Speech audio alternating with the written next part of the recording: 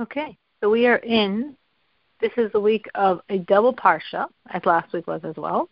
This is the two parshas of Acharei and Kedoshim. Whenever there's a double parsha, the moving from one to the other, so to speak, always occurs on Wednesday, meaning Sunday, Monday, and Tuesday is always the first parsha. Wednesday is always the end of the first and the beginning of the second. And Thursday, Friday, and Shabbat is always the second parsha. So today we have the second parsha, the beginning of it, meaning the very beginning of it was yesterday, and now we continue. So we're in now Parshas Kedoshim from this combined parsha of Acharei Kedoshim. We're in chapter 19. We're up to verse 15. Now the entire Parshas Kedoshim is Moshe telling lots and lots and lots of laws, like very small mini sentences almost, to the Jewish people. That's why it says it's such a holy parsha. Most of the Torah, so to speak, is implied or alluded, a reference in these many, many, many laws. So, verse 15, you shall not do wrong and injustice, you shall not favor a poor man, you shall not honor a great man, with righteousness you shall judge your fellow. So Rashi says, when it says you should not do wrong and injustice, this teaches us that a judge who perverts the judgment is called someone who's doing something wrong, and then Rashi gives many other words: a wrongdoer, hateful, repulsive, banned, an abomination, and then Rashi gives many quotes to prove that. So in other words, we're saying here that when the judge judges wrongly, this tremendous, tremendous evil is viewed by God. Don't favor a poor person, meaning you shouldn't say, listen, he's poor. The rich person has to support him. If I have here a case in front of me between a rich person and a poor person, I'll make the poor person win. So then he'll get money from the rich person in a very honorable way. At the end of the day, anyway, the rich person is supposed to support him. No, you are the judge. The poor person's guilty. You've got to pronounce him guilty. Don't worry about the other financial issues involved. You should not honor a great person. So similarly, a person shouldn't say, listen, this person's so rich. He's a son of great people. He has tremendous ancestry. How can I humiliate him by ruling against him? That's wrong. I will be punished for humiliating such a great person. No, same idea. You've got to be an honest judge. Yes, he's a great, amazing, wonderful person with the most noble ancestry. But if right now he should lose your case, then he has to lose the case. And don't worry about it. Don't make these other thoughts that would make you pervert the judgment. With righteousness, you should judge your fellow. So Rashi explains this two ways. The simple meaning.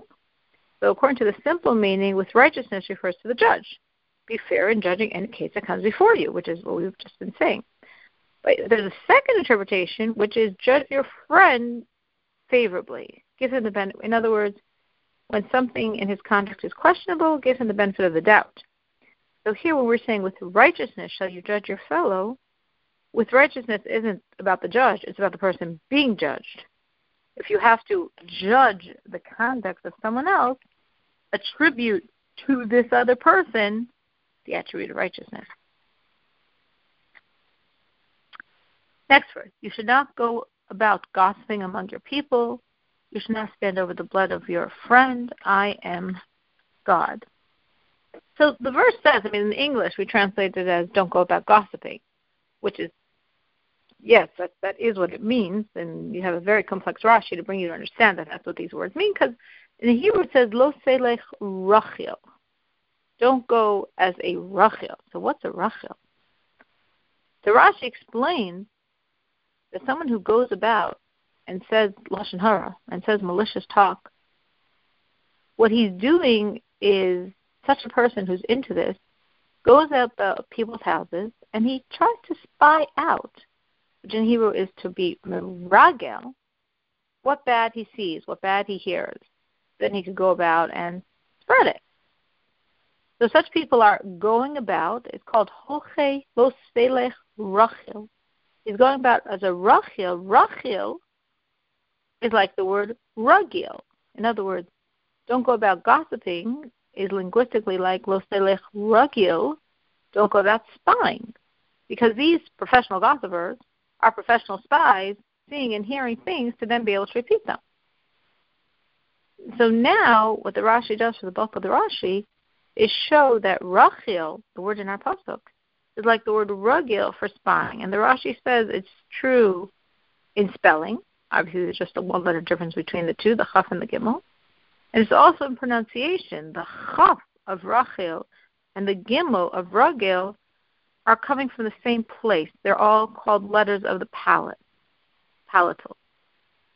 So since they're coming from the same place, in a certain way in the Hebrew language, they can be transposed.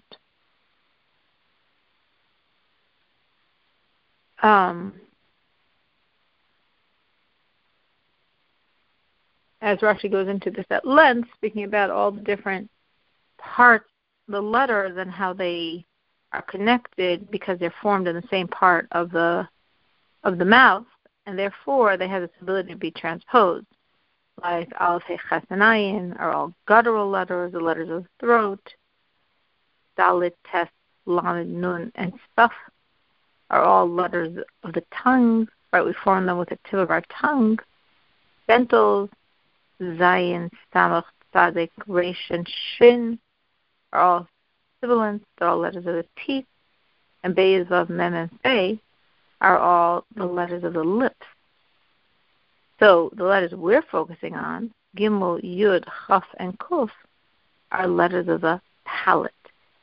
So that's why we're looking here at this idea, and we're saying that these two words, Rugil and Rachel, because they have such a bond in terms of how they're, filtering through your experience, that they really both sound similar.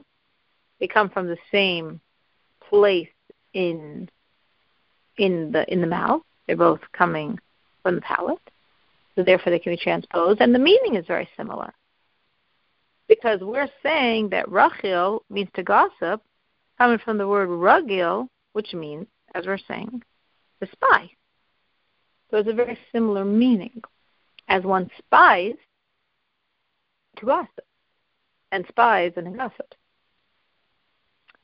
Now, the Targum translates this phrase as, don't eat of winking, which means, so the wink is like slandering. So we're saying like he winked against him means he slandered him. Now, Rashi says, it seems to me the practice was that someone who's, this professional gossiper going around to gossip, he will eat something in every house of where he's gossiping. And this eating is like an affirmation. Yes, it's true. I'm vouching for my words.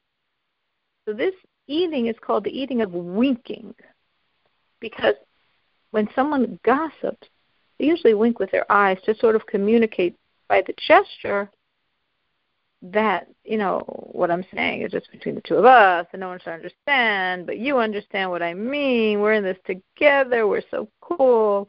Wink, wink. So that winking, you might think of this as a modern communication technique, but Rashi's talking about this, so he's writing this about 1,000 years ago, and he's referring to these quotes from the Psukim and from the Gemara that are about 1,000 years before that. So the idea of the wink, wink affirmation of like just the two of us understand this, wink, wink, we're slandering other people, but we're in the know and nobody else is, wink, wink, has been around definitely as far as we go back to Targum Onkelos, to the Talmud, etc. So this is again the lo selech rachel, according to Onkelos, this eating of winking that Onkelos is referring to, which Rashi says is what would happen after the gossiper shared the gossip. He would eat something with that wink, wink to affirm what he said was true. Don't stand on the blood of your friend, meaning don't see if someone's about to die and you could save him, but you don't. Someone's drowning in the river. You can swim. There's a wild animal attacking him. There's bandits attacking him. In these cases, don't just stand there. Do something. I am God. So why we add I am God here?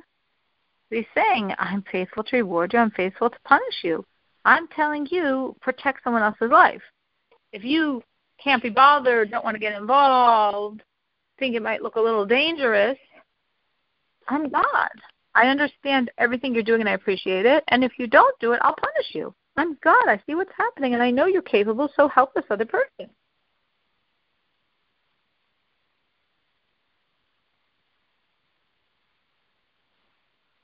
The next verse. You shall not hate your brother in your heart. You shall reprove your fellow. And you shall not bear a sin because of him. So this is saying, now this is actually, Rashi just explains, there's 3 phrases here. Don't hate your brother in your heart. Next phrase, give him rebuke. Third phrase, don't bear sin because of him, which Rashi says, don't embarrass him publicly. That would be bearing a sin because of him. So Rashi doesn't explain, but these 3 phrases are actually also referring to the whole process of rebuking, because we have, as the verse says, the middle phrase of these 3, you must surely rebuke your friend.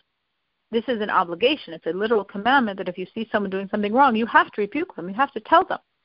But that commandment is preceded by don't hate him, meaning if you see someone doing something wrong, but you don't have good, warm, positive feelings to the other person, you can't rebuke him because he's going to sense your ego. He's going to sense your annoyance with him, your animosity, your negative feelings.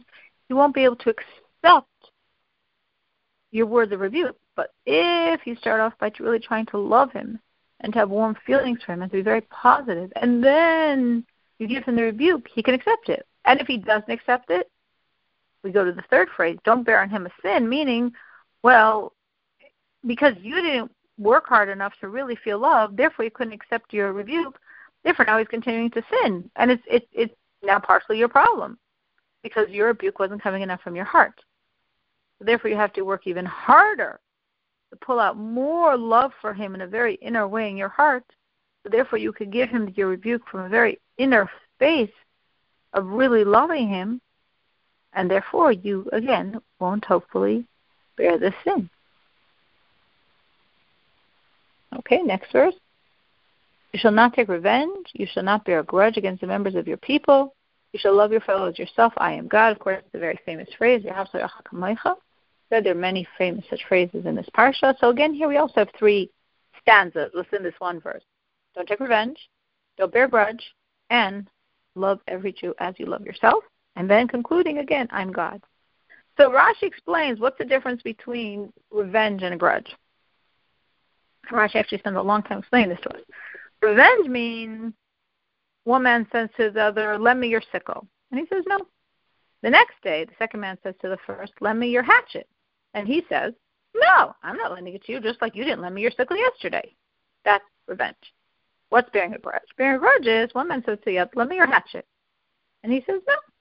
The next day, the second one says to the first, lend me your sickle. And he says, hey, I'm not like you. You didn't lend me your hatchet, but I'm lending you my sickle. That's bearing a grudge, meaning literally you're guarding the grudge because you keep the bad feelings in your heart. You don't take revenge. You did lend the tool, but you did it while you still guarded all the enmity, guarded all the bad feelings. So those of the things are literally biblically prohibited. And then in the same verse it says, you should love your fellow as yourself, which Rashi comments here with the famous quote from Rabbi Akiva, Zeh kol gadol b'Torah, this is the great rule of the Torah. That, of course, this is a foundational perspective on the entire Torah, especially all commandments that are interpersonal, that we have to work to really love every single Jew literally as we love ourselves. We have to understand that from a soul perspective, we're all one, we're all the same, we're all a piece of God. We can't even imagine the infinitesimal worth of every single Jew. Who knows how high and lofty is the soul, how precious the soul is to God. And therefore, just as I love myself, that same self-love, I have to extend to every other Jew, because every other Jew is self. What's my essence self? My soul, God. And that's true for every other Jew. So when I look at a Jew this way, I'm not distracted by all the differences between us. I don't see them. I just focus on the commonality. We're all literally the same piece of God.